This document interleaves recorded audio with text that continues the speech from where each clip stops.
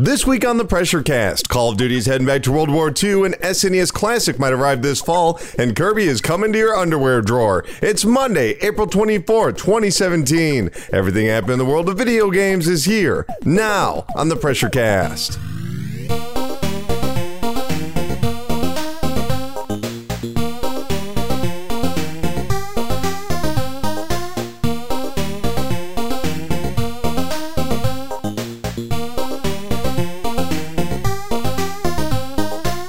Hey, Pressure Pals, welcome to the 178th episode of the Pressure Cast, VideoGamesAreDumb.com's weekly news panic that posts every single Monday on iTunes, Stitcher, YouTube, TuneIn Radio, Google Play Music, and America's longest-running independent newspaper at ShepherdExpress.com. My name is Colin Tanner, and I'm caffeinated and ready to ramble to you about some goddamn video games. But in case you never listened to the Pressure Cast before, it's easy. It's a pretty simple concept. We talk about the latest video game news, we talk about the latest business developments, and then we take a look back at the history of video games. It's fun, and it happens every single Monday.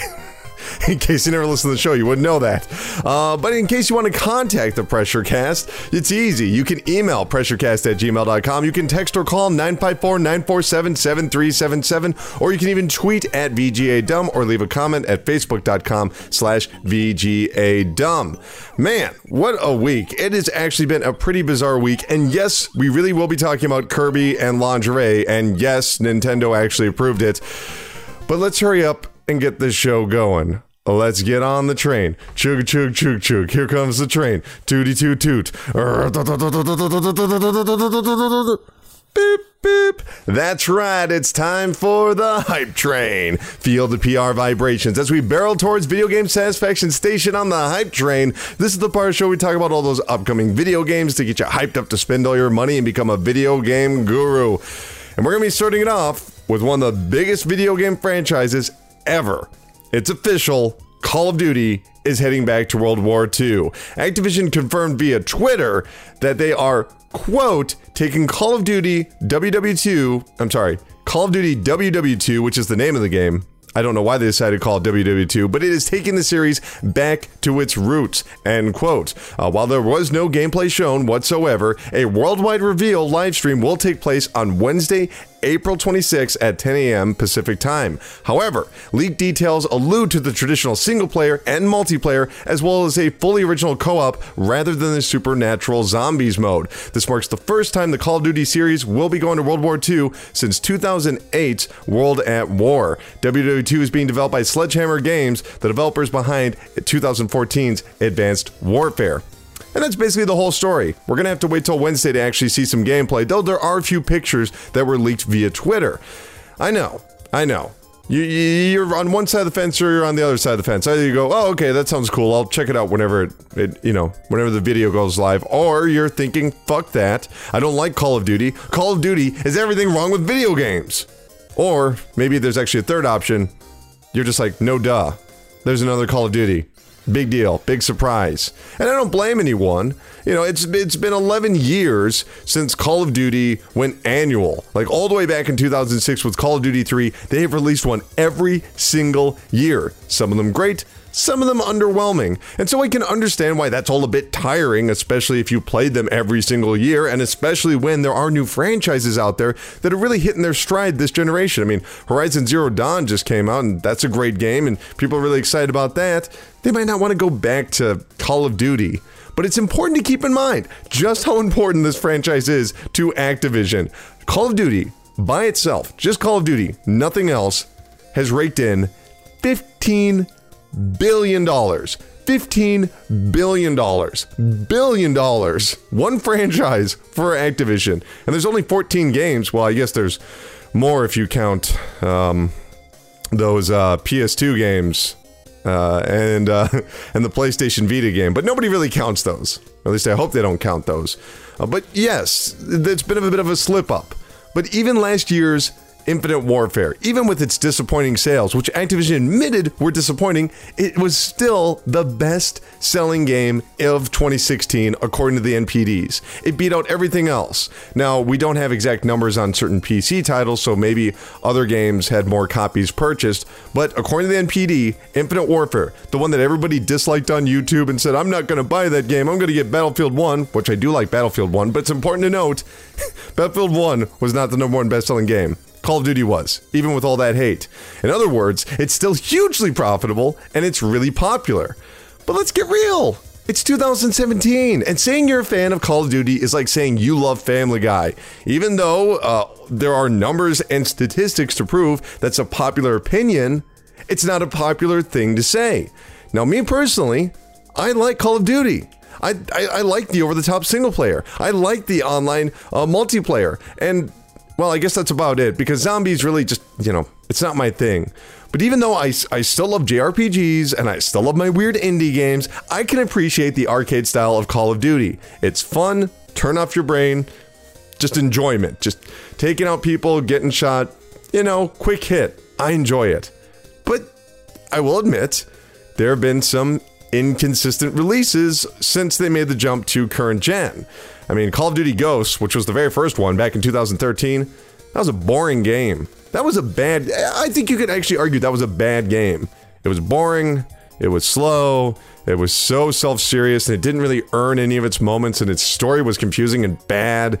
And then there was Advanced Warfare, which I liked, but other people, that's kind of when it turned for them, because then they introduced double jumping and wall running, and they're like, that's not Call of Duty, I don't know what that is, but that's not what I come to this franchise for.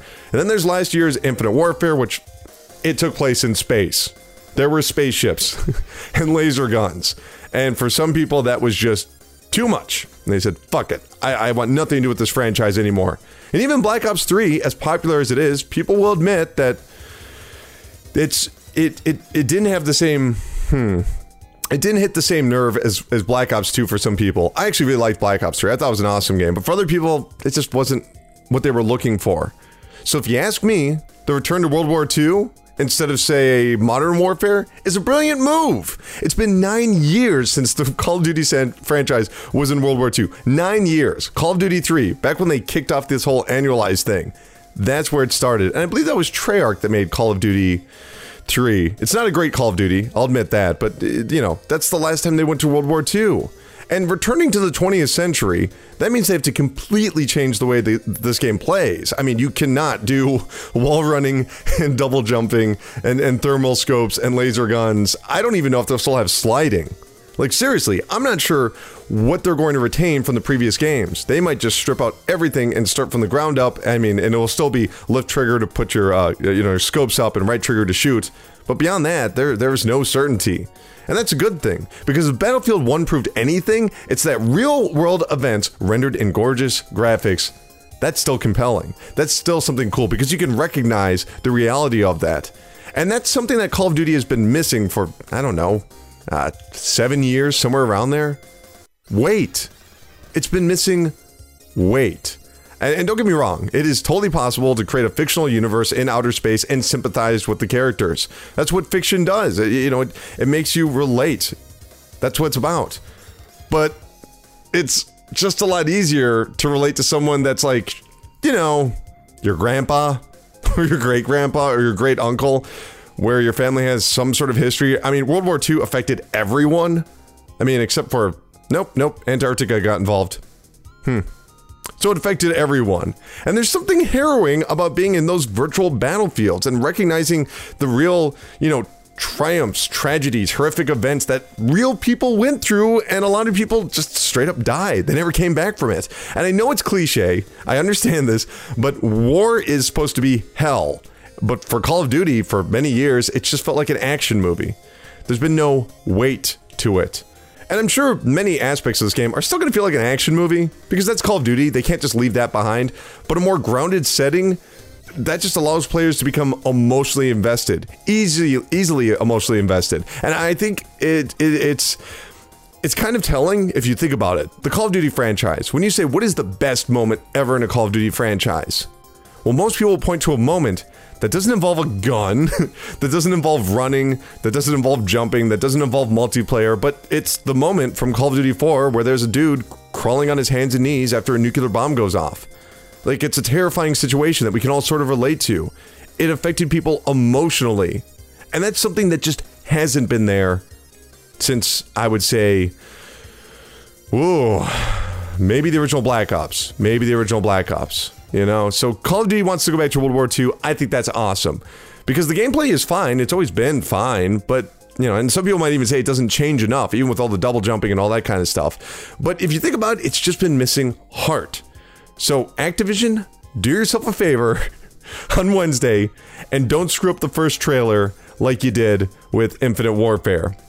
As for the multiplayer, you know, like I said, that's going to completely change the way the game plays.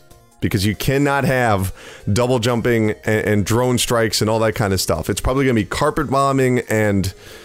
Well, probably it'll be carpet bombing. Hopefully they'll bring back those dogs from World at War. That was cool. You got to shoot a dog in the face. Maybe people don't think that's cool. I thought it was cool. But I want to hear from you guys. Let me know what you think. Are you excited about Call of Duty going back to World War II? Or are you just like, meh, I don't really care. I don't like Call of Duty. And it's fine if you don't like Call of Duty. It's not for everybody. That's why there's so many games out there. But let's all admit, Call of Duty is popular. And for good reason.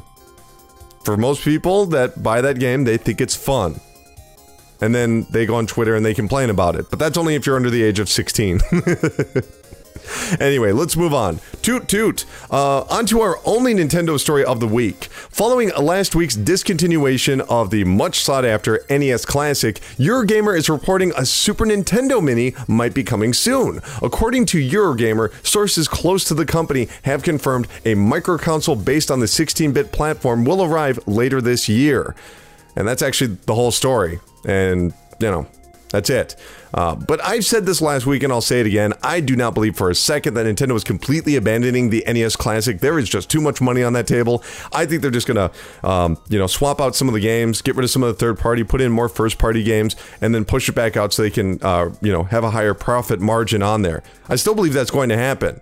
But without, like I said, some of those third party games. So you might not get your Super C and you might not get your Mega Man 2, but you will get your Urban Champion. Probably. I said Ice Climbers last week. There was actually Ice Climbers in the NES Classic. My bad. But yes, I still think that's true. I don't think Nintendo is stupid enough to just leave money on the table. But if I were Nintendo, I would not release an SNES Classic this year. I wouldn't release one for another 2 years. I would just keep releasing the NES Classic in limited supplies, and I would build up that anticipation. I would have people being like, God damn it, I want that SNES Classic. Why don't you just make one already? And then when you release it, you clean up at retail. And I mean, they can do that now. They can do that this fall, but why not just let it build a little bit? Make it an event. Make it something really exciting. Because if they do an SNES one this year, then people are going to expect a Nintendo 64 one next year. Like, you don't want to... Take your time, Nintendo. But if they are going to release an SNES Classic, it'll probably have 30 games, because the NES Classic had 30 games. So I actually compiled a list of what I assume will be on the system. And I want to be clear here, this is not a wish list. This is me guessing, just being like, all right, what do I actually think will be on this system? Now, what would I want to be on the SNES Classic? Well, that's a totally different story. But let's be realistic. So let's start off with Super Mario World and Super Mario All-Stars. This is a slam dunk. This is a no-duh. They will have Mario on the SNES Classic. Duh. Second, Zelda, Link to the Past. Duh. That's an obvious choice. Mario Kart. That is also obvious. That will happen. Super Metroid.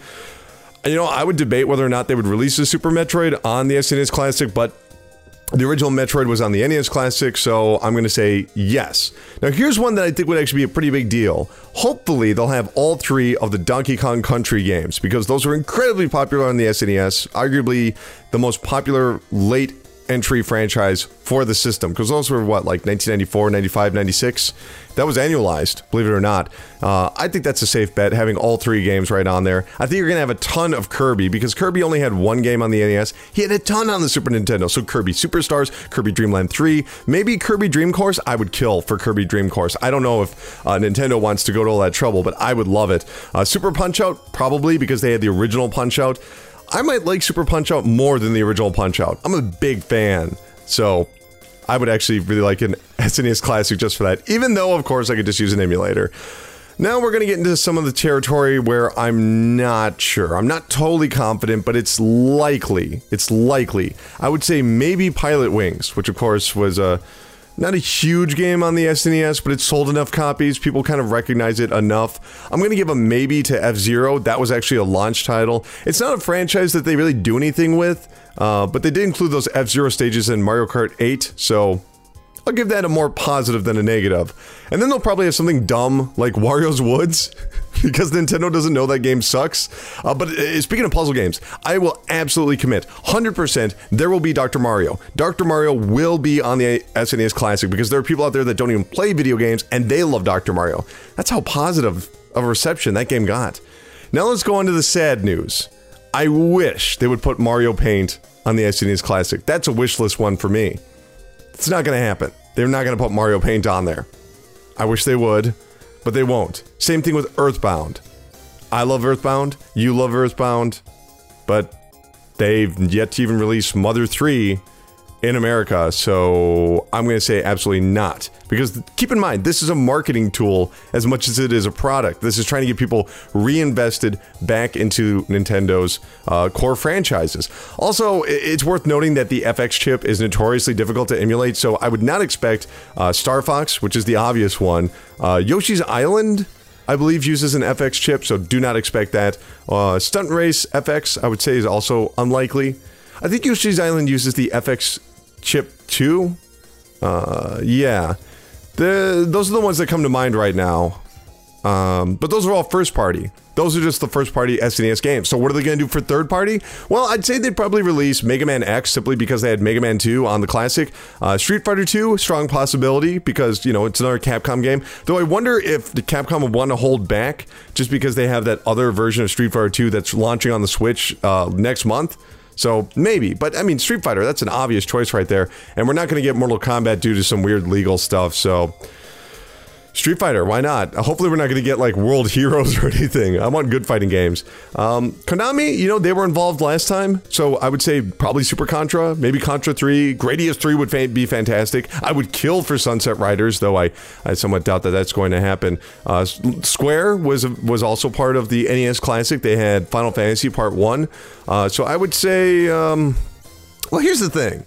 They could release Chrono Trigger, and they could release like Final Fantasy 6 or 3 as it's known, but that probably won't happen. I don't know why. I just don't think that's going to happen, especially because they have those games available on phones. And yes, they had the original Final Fantasy available on the phone, but I don't think it's nearly as popular as those other renditions. So I don't want to keep... They probably don't want to compete with themselves. If I'm not mistaken, Super Mario RPG doesn't use an FX chip, so I'd say Super Mario RPG. It's a pretty safe bet, and that's a great game. So, you know, don't be too salty when you don't get your Chrono Trigger. And then from there, it gets kind of hazy because I know Tecmo was involved with Tecmo Bowl on the NES Classic, and then there's Technos, who had things like, you know, Double Dragon on the NES Classic, but their SNES output was pretty bad, so I'm going to say no. I'm going to say no to all of that. But those are my best guesses. Why don't you leave me a comment below or send me an email and let me know what you think is going to be launching on the NES Classic. Cool? Cool. Moving on to Sony news, last fall, the PlayStation 4 Slim was released with a lower price point and a sleek new form factor. However, it included a 500GB hard drive, which was somewhat disappointing for those that were looking for something a little bit more big, then they also didn't want to use external drives. Well, now Sony has confirmed the 1TB model released in Europe last September will finally be coming to the United States and will only cost $300. It's the exact same price as the 500GB model. No precise date was listed, though Sony has stated it will arrive on store shelves sometime this month, which basically means that they are just getting rid of the old model and replacing it with the new one. So it basically depends on when those stores update their orders. That's basically it. So when they order a Slim, this is the model they're going to get. And I gotta tell you, I upgraded my PlayStation 4 Pro earlier this year, and I still run out of hard drive space, even with 1TB.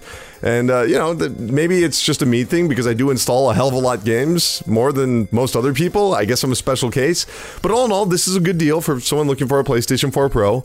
And I understand that this was actually probably inevitable, because, and this is weird, but you hear me out here. From what I understand, a 500GB hard drive is more expensive to produce at this point than a 1 terabyte hard drive. So Sony's actually saving money by putting more space in their console, which is weird. So in reality, this is a cost-cutting measure. Kind of crazy, right? But that's how technology works. Toot toot! In more Sony news, the company has confirmed that Hot Shots Golf is finally coming to the West, though will undergo a name change. For the first time in the franchise history, the Western release will go under the Japanese name Everybody's Golf. Since it launched back on the PS1 in 1997, Everybody's Golf has been a staple for Sony consoles and has had 11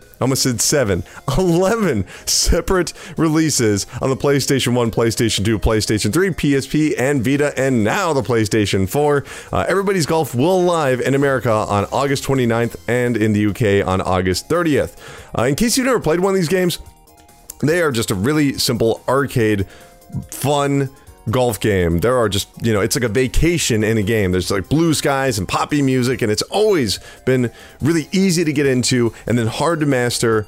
And, here's the thing. I was trying to look this up earlier and I couldn't find anything. I swear, and let me know if you know about this, I swear there was a point in Hot Shots Golf history where they had these bonus characters. They had characters that you could play as, and everyone's done in this like chibi art style, so everyone's like really cartoonish. I could swear there was one entry where you could play as the Predator from Aliens vs. Predator.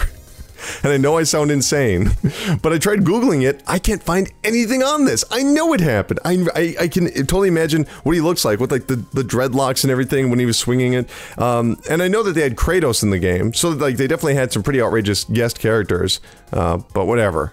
It doesn't really matter. As for the name change, it's probably for the best. Hot Shots Golf, that's an IP that doesn't really mean anything in the West anymore. And besides, Hot Shots Golf, that could discourage people from playing the game. They're at GameStop, they're looking at the store shelves, and then they see Hot Shots Golf, and they're like, oh man, a golf game, I want to play that. Oh, it's for Hot Shots. Oh man, I wish there was a golf game for everybody. And now there is, buddy. So good move on Sony's part. A+.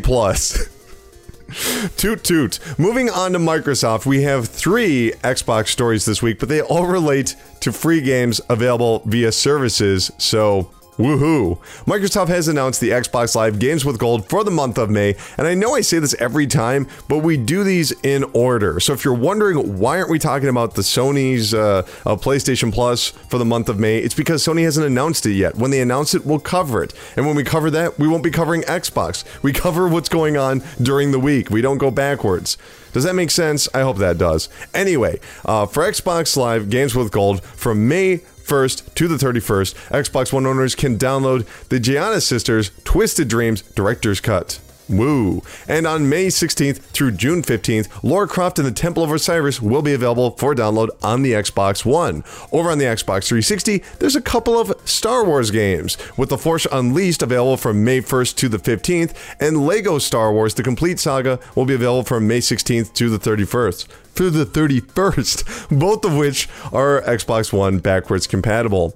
I gotta admit, I think that this is a kind of a hit or miss month for Xbox. Usually I really like what they do with Games with Gold, but this time it's not quite as good. I will say that the Lara Croft game is fantastic. Temple of Osiris is a top-down, 4-person online co-op game. It's a dungeon crawler, but also has some really cool platforming and like rope swinging mechanics. I played it back on the PlayStation 4. I want to say back in 2014. It was excellent. As for Lego Star Wars, I will be the first to admit that I don't really like the Lego series, and I have no real fondness for Star Wars. So I'm not into this. Like, this is just not a game for me. But I think this is a really smart addition to the lineup because other people really do like Star Wars and really do like Lego. I'm the odd man out, and I understand that, but, I'm right, you're wrong. Mass delusion, but whatever. Fine, enjoy your silly little game. Now, I haven't really played The Force Unleashed 2. I played a demo of it, and I've never really played the Gianna Sisters, but I haven't heard the best things about those games. So, yeah, kind of a mixed bag, all in all. But if you do get a chance, and you have 3 other buddies, please check out Lara Croft and the Temple of Osiris. It is an awesome game. Anyway, toot toot. There are 5 new additions to Xbox One backwards compatibility. They are 3D Ultra Mini Golf Adventures. Who doesn't like having mini golf adventures? Contra, Golf Tee It Up, Gin Rummy, Robo Blitz, and that's it. And I gotta say, this is amazing. You can finally play Gin Rummy without having to call up your dumb dead grandma anymore. Stupid grandma. Oh, and before you get too excited, one thing I do want to make clear, the Contra that they have for backwards compatibility, that is the arcade version, not the NES version. And I will say that you do not want to play the arcade version. It's all about the NES version. So probably don't get that unless you already own it. In which case you can download for free, so who really cares? Anyway, toot toot. And finally, in Microsoft news, EA has added yet another game to their EA Access Origin lineup, and it happens to be the 9th best-selling game of 2017. FIFA 17 is currently available on the Xbox and PC version of Access, and it is for free if you are a subscriber to the service. And that's really the whole story right there, but this does give us a little bit of a peek into EA's decision-making for their Access library. I believe it was 2 months ago that they added Madden to EA Access. And in case you don't know, EA Access, it's $30 a year, and then you have access to the EA Vault. And the EA Vault is just all these EA games that you can download freely. So when they added Madden 2 months ago, I was a bit perplexed. I was like, why? Why would you do this? This game still has money. Why are you dropping it like this? But the Madden game from last year, that was the 5th best-selling game in North America. So it's the 5th best-selling game, and they added it 2 months ago. FIFA was the 9th best-selling game of 2016, and they're adding it, 2 months later. So if I had to guess, they're waiting until a game is just about to reach the peak of its life cycle sales, and then they're throwing it in the vault. And that's a smart move, because that means that, before the game becomes too dated, which it will next September, the old version of FIFA is pretty much irrelevant. That means that it keeps EA Access attractive, which means they have a steady stream of income as opposed to just people buying one game at a time. Monthly subscription services. That's why everyone's doing it. That's why they're doing this loot box bullshit. That's why they have all these alternatives to Netflix, because there's a lot of money in a monthly subscription, because most of the time, people forget to unsubscribe. True story. Anyway, toot toot. Last week, Gun Media and IllFonic confirmed Friday the 13th, the game will be released next month on May 26th. The game is based off the signature slasher franchise and features 8-player online matches where 7 hopeful survivors attempt to escape the brutal attacks of the iconic Jason Voorhees. Though Gun Media has promised a single-player mode will arrive later this summer for free, but it's going to be only multiplayer when it comes out. Friday the 13th, the game will launch on the Xbox One, PlayStation 4, and PC for $40. I'm really looking forward to this game. It sounds awesome. Like, I saw a little bit of the clips of it. It's all in first person, and it looks super cool. Like, even if you don't care about horror movies, it's a concept that immediately makes sense to you. It's something you totally understand right away. Like, every time you see a slasher movie, right, you're watching the survivors trying to escape, and you're judging everything they do. You're telling them where to go, and you can kind of do that in a in a single-player horror game as well, but it's not the same. When you know that there's another player out there that is Jason Voorhees that is out to get you, you're going to be a little bit more paranoid, and that's super cool. But I guess I should say at the same time, you kind of do root for the monster. You do want to see Jason slash up some people, so when you're playing as Jason, it's just like watching those movies. And the reason I'm so excited for this game, I'm not the biggest Friday the 13th fan. I've watched enough of the movies, and I enjoy watching those movies. But I'm not going to get like a wall poster of Jason Voorhees or anything like that. But this is just a new idea. This is what we need for this generation. We need more original ideas when it comes to online multiplayer, because it seems like it's either deathmatch or it's co-op. It's just real. It's so, archaic. It's so 2003. Like, we're still in that mentality. And say what you will about games like Evolve, they were original. They were original ideas. So even if it doesn't pan out, like even if this game doesn't work out, even if Friday the 13th is kind of a disappointment, we need these types of games because another developer will see where they made their mistakes and improve upon it. And that means that we'll have a whole new genre of online games. And that makes me excited. Maybe it's just me. I don't know. Toot toot. Moving on to Namco news, it appears we might be receiving a customizable version of Pac-Man. Last week, a trademark for the Pac-Man Maker, yes, it was literally called Pac-Man Maker, was registered in the European Union, though at this point it has yet to be approved. While the additional registration of the already announced Code Vein does lend some credibility to this trademark's authenticity, it's worth noting many troll trademarks have been applied for in the past. In other words, it might be Bandai Namco themselves registering for the trademark, or it might be some jerk that's just trying to troll everyone. So yes, this could all be a dumb prank. I want to be very, very clear about that. I mean, if you've been watching the show long enough, you'll probably remember when somebody trademarked Half-Life 3 at the European Union. That was a disappointing week. But okay, let's look at Pac-Man Maker if it's real.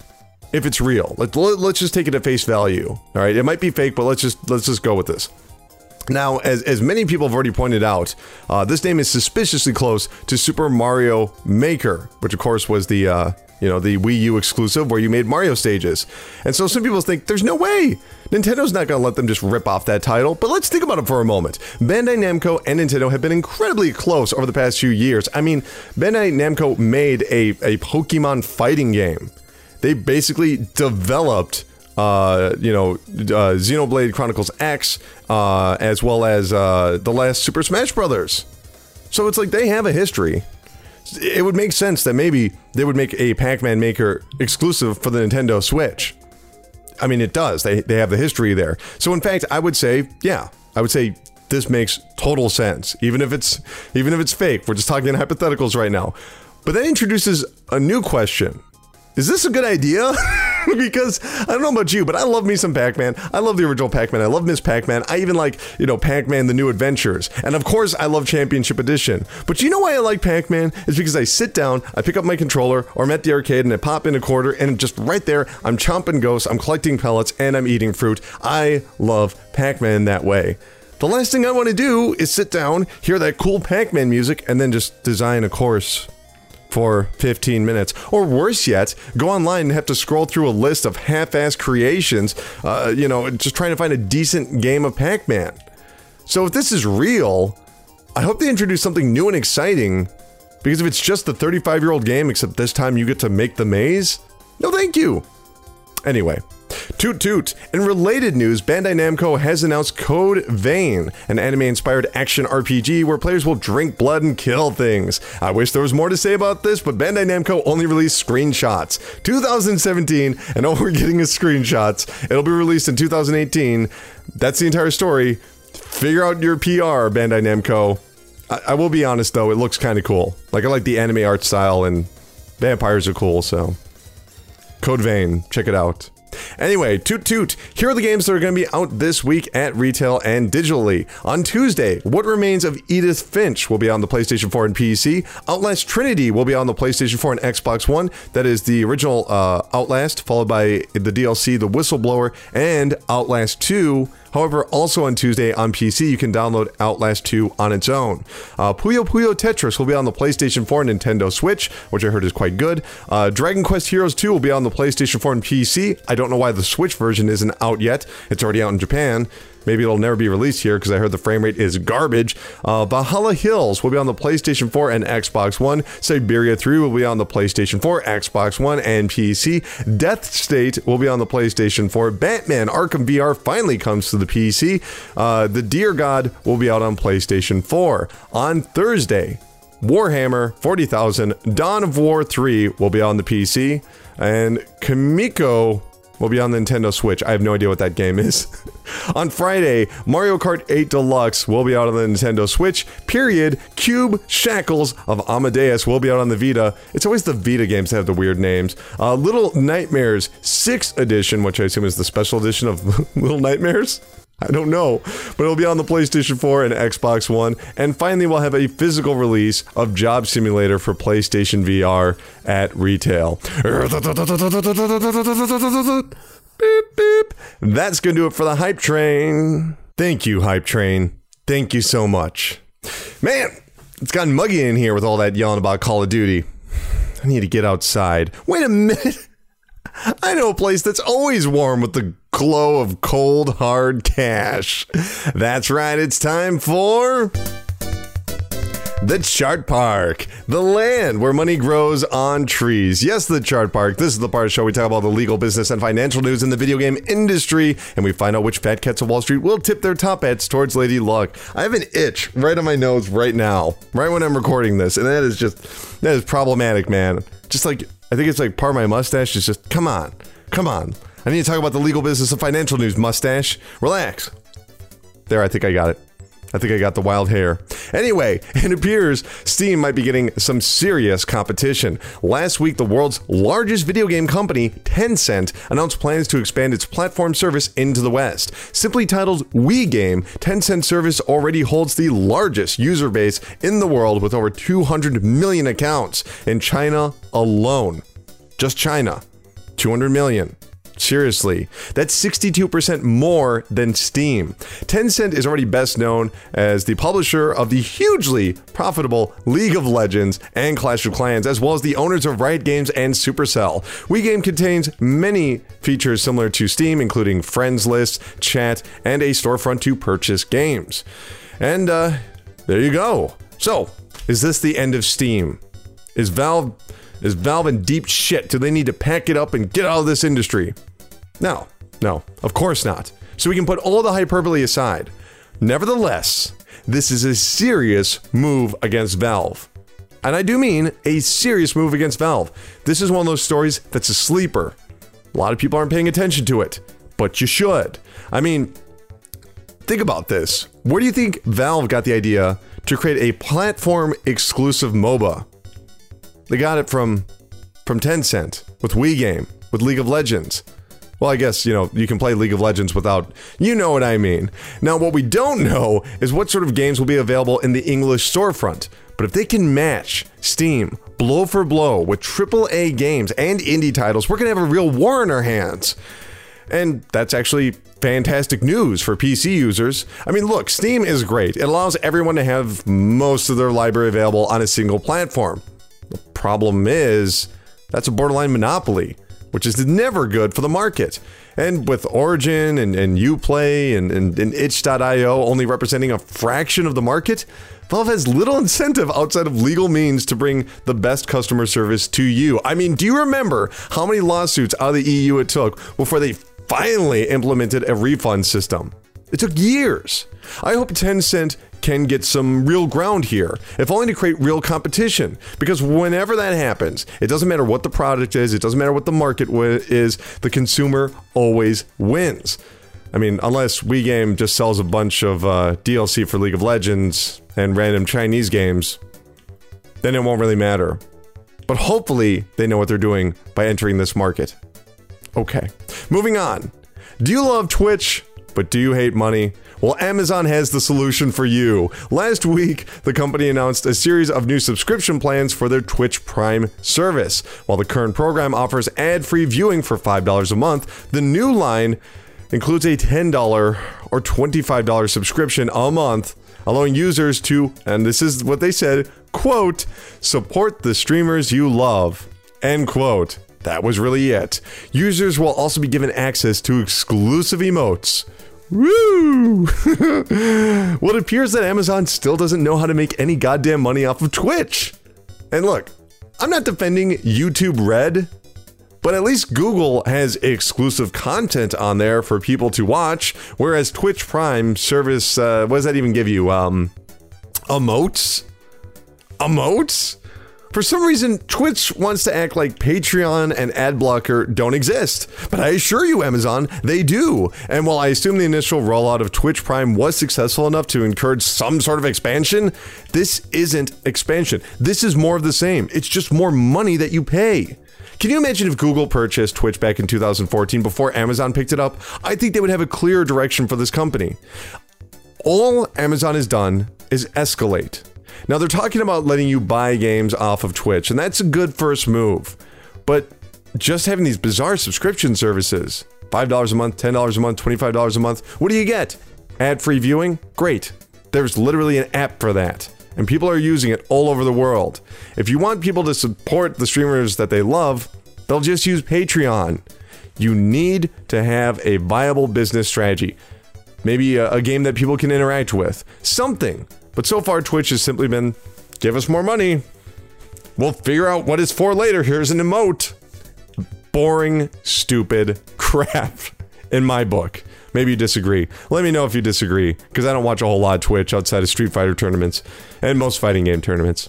Anyway, moving on. Ubisoft is back in the chart park, and for once it has nothing to do with Vivendi. The French publisher and developer revealed plans to open 2 brand new studios, one in Berlin, Germany, and the other in Bordeaux, France. While Bordeaux will aid in the development of other nearby French studios, Berlin will soon begin development on a yet-to-be-announced AAA title. That's at least what Ubisoft said. This puts the current number of Ubisoft-owned developer studios at a whopping 37. So it looks like it's business as usual for Ubisoft, which is kind of odd, because I could have sworn that Vivendi would purchase more stock by now. And in case you don't know, Vivendi is this giant corporation. They are trying to outright buy Vivendi by purchasing a lot of their stock. It's what's known as a hostile takeover, because Ubisoft does not want Vivendi to control the company with the majority share.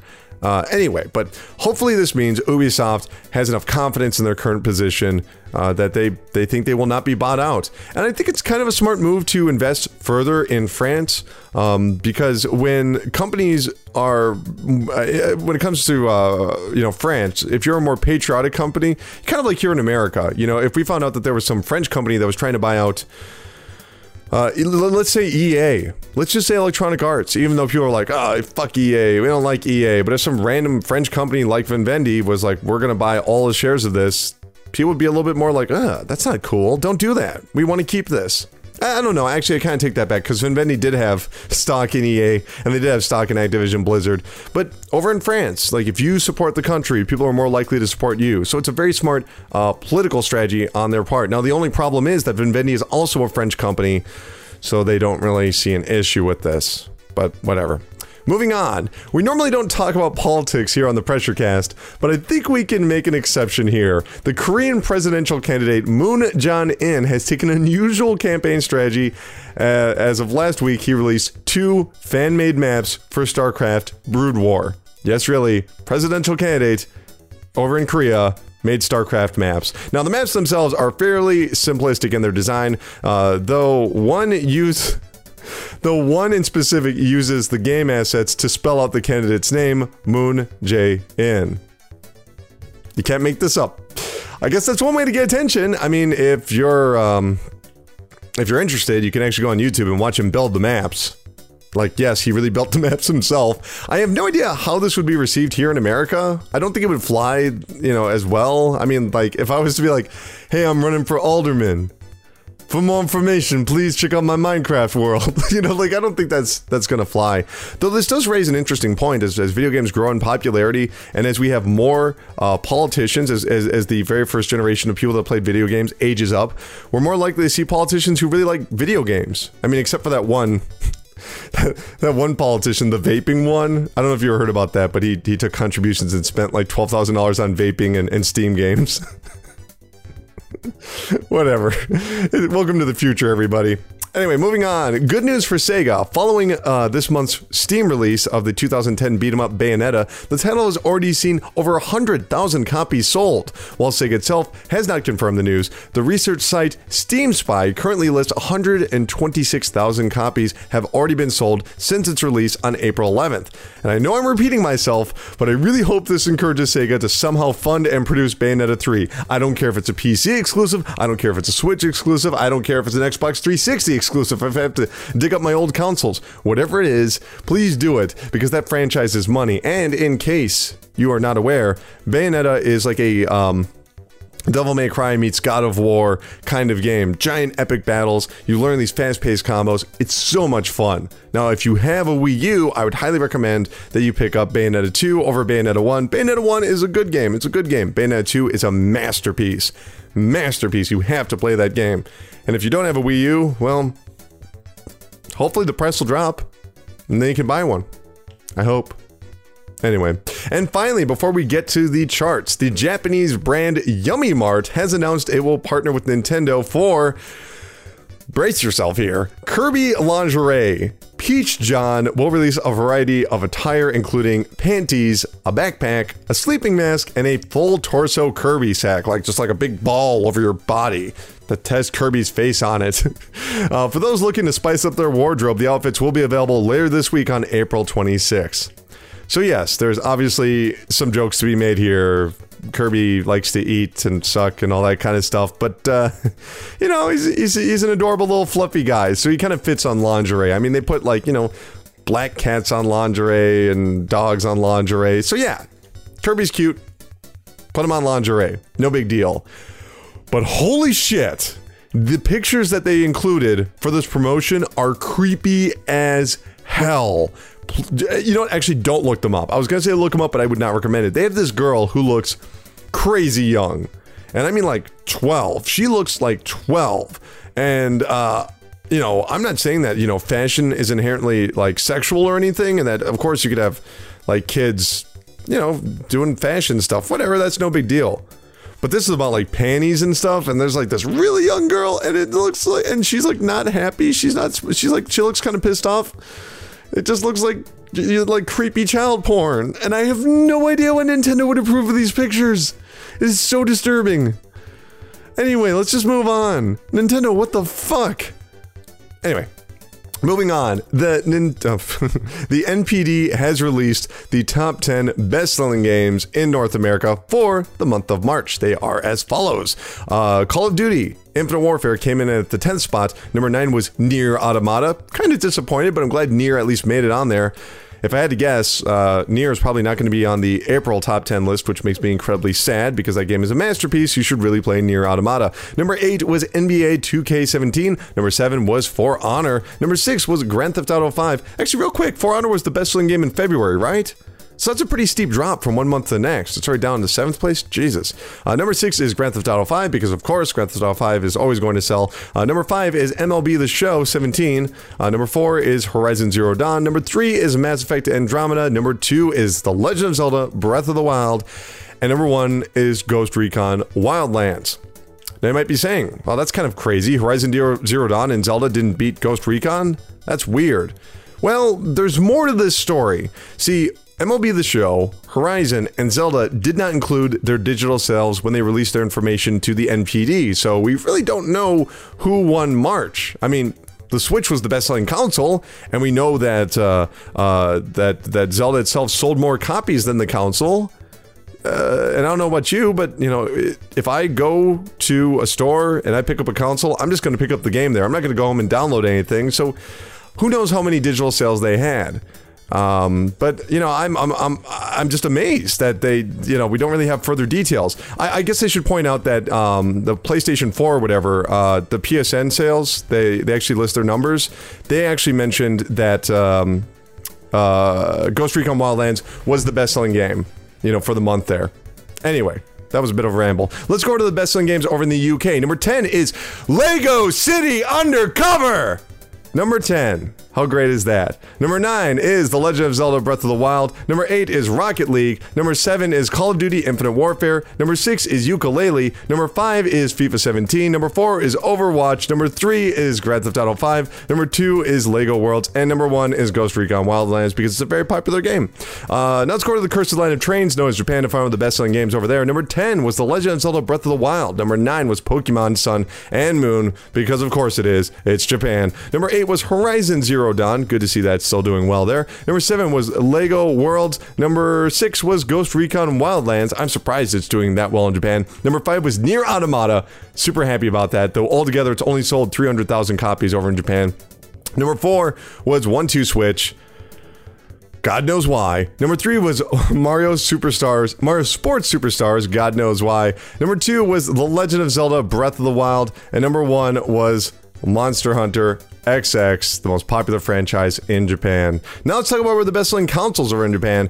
Starting off with the Nintendo Switch with 45,673, the new 3DS with 18,115, PlayStation 4 with 17,067, PlayStation Vita with 5,592, PlayStation 4 Pro with 4,855, 2DS with 4,475, new 3DS with 1,234, PlayStation 3 with 432, Wii U with 271, Xbox One with 142, which means that for the 7th week in a row, the Xbox One is in last place.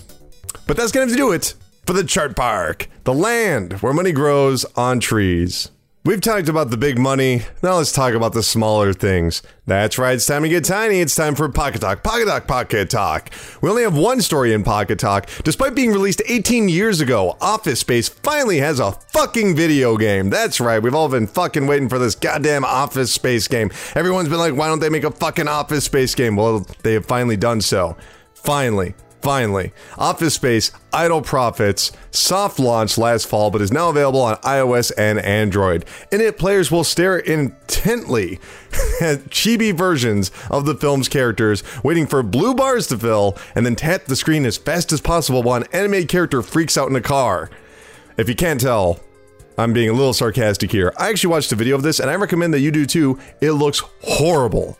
It looks horrible. I have no idea what's going on. Like, they take the scene from Office Space where Michael Bolton is freaking out in his car, and they just put another character in the car. It's like, why'd you do that? What's the point of that? It's just people standing around, and you have to wait for a blue bar to fill. It's basically a clicker. And it looks like you're, remember those things that people were doing for a while on Facebook where you could create like an animated version of yourself? It looks like that. It's ugly as hell. It's terrible. And you know what? We should just leave it behind because that's going to have to do it for Pocket Talk. Anyway, we finally come to the final segment of the show. We have finally come to the final segment. Yes, we have. This is the part of the show where we take a look back at the week that was 10 years ago and beyond, and a little something we like to call Strong History. 11 years ago, Outrun 2006 Coast to Coast was launched on the Xbox, PS2, and PSP. This is a fun little racing game that basically took the format of Outrun, where you're not, you know, there's no cars that you're racing against. You're just trying to get a good time. And there's this girl in the car with you, and every time you do a good move, hearts come out of her head. It's charming. It's stupid. But I really like Outrun 2006. Ton of fun. Actually, really recommend that you track down a copy if you can. 12 years ago, on the PlayStation 2, Area 51 was launched.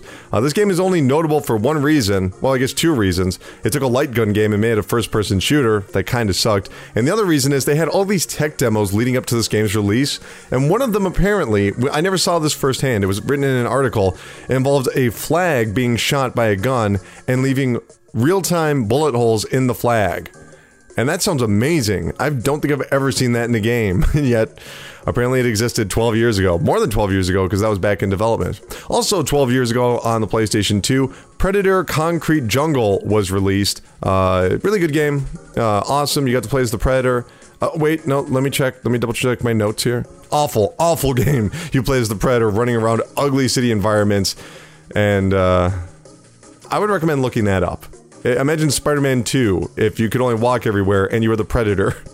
And it was really violent. 13 years ago on the PlayStation 2, the end of the saga, Onimusha 3, Demon Siege. This is famous for having that French actor. Fuck, I forgot his name. I can't remember the name of the guy. He was Le Professionnel in that one movie. Nope. Can't remember his name. It doesn't matter. But Onimusha 3, really cool game. Especially because it had so many issues when it came to the way the camera worked in Onimusha 3. They were trying to figure out a way to make a camera work, and they couldn't figure it out, and it inspired Shinji Mikami to create the over-the-shoulder viewpoint for his new game, Resident Evil 4. So without Onimusha 3's odd camera controls, we might not have Resident Evil 4, which is kind of cool. 15 years ago, Shiny Entertainment was acquired by Infogrames for $47 million. Which is really a bummer, because Shiny felt like it was one of those companies that could have gone somewhere, that could have done something. I mean, they made Earthworm Jim, they made Wild 9, they made MDK, and then Infogrames picked them up, and all those franchises are just dead. Just straight up gone. Sad. 17 years ago, on the Game Boy Color, Metal Gear Solid was launched. This is one of the all-time best Game Boy games. I guess, clearly it's one of the best Game Boy Color games, but it's all around just one of the best handheld games I've ever played. You might be saying, oh, they remade Metal Gear Solid on a handheld. Well, no, it's like a totally different story. In fact, over in Japan, it was known as Metal Gear Ghost Babel. It wasn't even called Metal Gear Solid. And it has a really original story, really fun mechanics. If you've never had a chance to play it, you either have to buy a copy or you have to emulate it. Do whichever you prefer. 18 years ago in America, Super Smash Bros. Was launched. Fantastic beat-em-up game. And me personally, that's my favorite Super Smash Bros. Game. I like it more than Melee and Brawl and Wii U. It's just weird that they called that one for Wii U and for 3DS. Super Smash Bros. Had the perfect balance of simplicity and just like skill. And I really liked that. Everything after that, it just turned into slippery bullshit. Like the characters are just slippery everywhere. I don't like that. 19 years ago on the PlayStation, Tekken 3 launched. Fantastic fighting game. Not enough good things you could really say about Tekken 3. Amazing CG intro and endings. I love the endings of the Tekken series because they don't make a goddamn lick of sense. It's just bizarre. Also 19 years ago on the Super Nintendo, Rockman and Forte, or as it would be known later on, Rockman and Bass, was launched in Japan. This for me is a really lame Mega Man game, and a lot of people will defend it because it was only in Japan for years and they really wanted to play it, and then when it finally came here, they're like, oh, yeah, it's pretty good. Not really, it's really cheap. A lot of spikes. That's one of those Mega Man games where there's just too many spikes, you know? Because spikes kill you instantly, in case you don't know. Also, 19 years ago, on the PC, Forsaken was launched, which is a neat little first-person flying game. So you had to have your impressive graphics cards to play that, and hopefully you had your Voodoo Sound Blaster. Different time, man. 21 years ago, on the Sega Genesis, Toy Story was launched. I'm always bewildered by how many people have fond remembrances of Toy Story on the Super Nintendo and Genesis. I thought it was pretty lackluster, especially for a Disney game. Like, I don't even really like The Lion King, the movie, and I still think the game is good. So, Toy Story, a movie that I actually like, the game is boring. You're just Woody, you're walking around, and you throw your string and tie up stuff. You're fighting, like, wooden trains. 27 years ago, in Japan, Final Fantasy III was launched. Yes, the real Final Fantasy III, not to be confused with 6. This is kind of the forgotten Final Fantasy, you know? I mean, they did remake it eventually in 3D on the DS, and apparently it was a much improved version. So, sadly, Final Fantasy III in its original incarnation, often forgotten. Also, 27 years ago, on the PC-88, one of my all-time favorite titles. This is I've never played the game, I just love the name. Hole Chaser. Yes, Hole Chaser. If you go look up the picture, it's just like this anime girl. It's like, yeah! It says Hole Chaser. Look it up. It's good fun. 28 years ago, in Japan, on the Famicom, River City Ransom launched. This is just one of those games. This is one of those games, one of the all-time classics, and for a lot of people, it's nostalgia. That's why they like River City Ransom. Me, personally, I didn't play it until the late 90s. I was over the NES by that point. When I sat down and played, River City Ransom, it blew my mind. And I didn't know what I was getting into. I remember they had, like, the toy blocks for the name. I'm like, toy blocks? What is this? It is the purest beat-em-up. It has those cool Kunio-kun style characters who are also from Clash and the Boys and Super Dodgeball. And unlike other games, unlike other beat-em-ups, you go around, you fight these guys, right? But it's an open world, you can go anywhere. There's no timer or anything. Even better, you can go to shops and read books and have more powerful attacks. You can do like a super kick and a super jump. And then you can even like get power-ups, you can go and eat food, you can go and relax yourself. It's a super cool game. River City Ransom holds up tremendously well to this day because of all the freedom that it gives you. And it's just fun to hit people with trash cans. Also, 28 years ago, Holy Diver was launched on the Famicom in Japan. Holy Diver is a game that stars Ronnie James Dio. You know, in image only. They don't call him Ronnie James Dio. With tons of heavy metal references, and it plays a little bit like Castlevania. Only problem is, Dio was not involved at all. I don't know how they got away with this. It's bizarre. Also, 28 years ago, Game Freak was founded. And, like a decade later, they'd put out something called Pokemon or whatever. Nothing important. And lastly, 31 years ago, Gradius was launched on the Famicom in Japan. A fantastic game for the Famicom that also really holds up because it's just intense top-down shooting. But anyway, that's gonna have to do it for Strong History. Good show, brief show. Got a lot done, I feel confident about it, but I think it is time that we close up the show! Remember, you can contact the PressureCast, pressurecast@gmail.com. You can text or call 954-947-7377, or you can even tweet at VGADumb on Twitter, or go to facebook.com/VGADumb. Highly recommend that you do. Like the page and all that bullshit, and you can send me messages, and you can leave me messages in the comments, and I'll respond. Cool? Sounds good to me. We're gonna have a lot of videos coming up this week. I mean, a lot of videos. I've got, well, you'll just have to wait and see. There'll be a video up on Tuesday, Wednesday, Thursday, and hopefully Friday. So, you're gonna be checking back a lot. Enjoy it. But yes, this has come to the end of the episode, because all things must end. But fear not, the PressureCast is not over, because the PressureCast is forever. See you guys.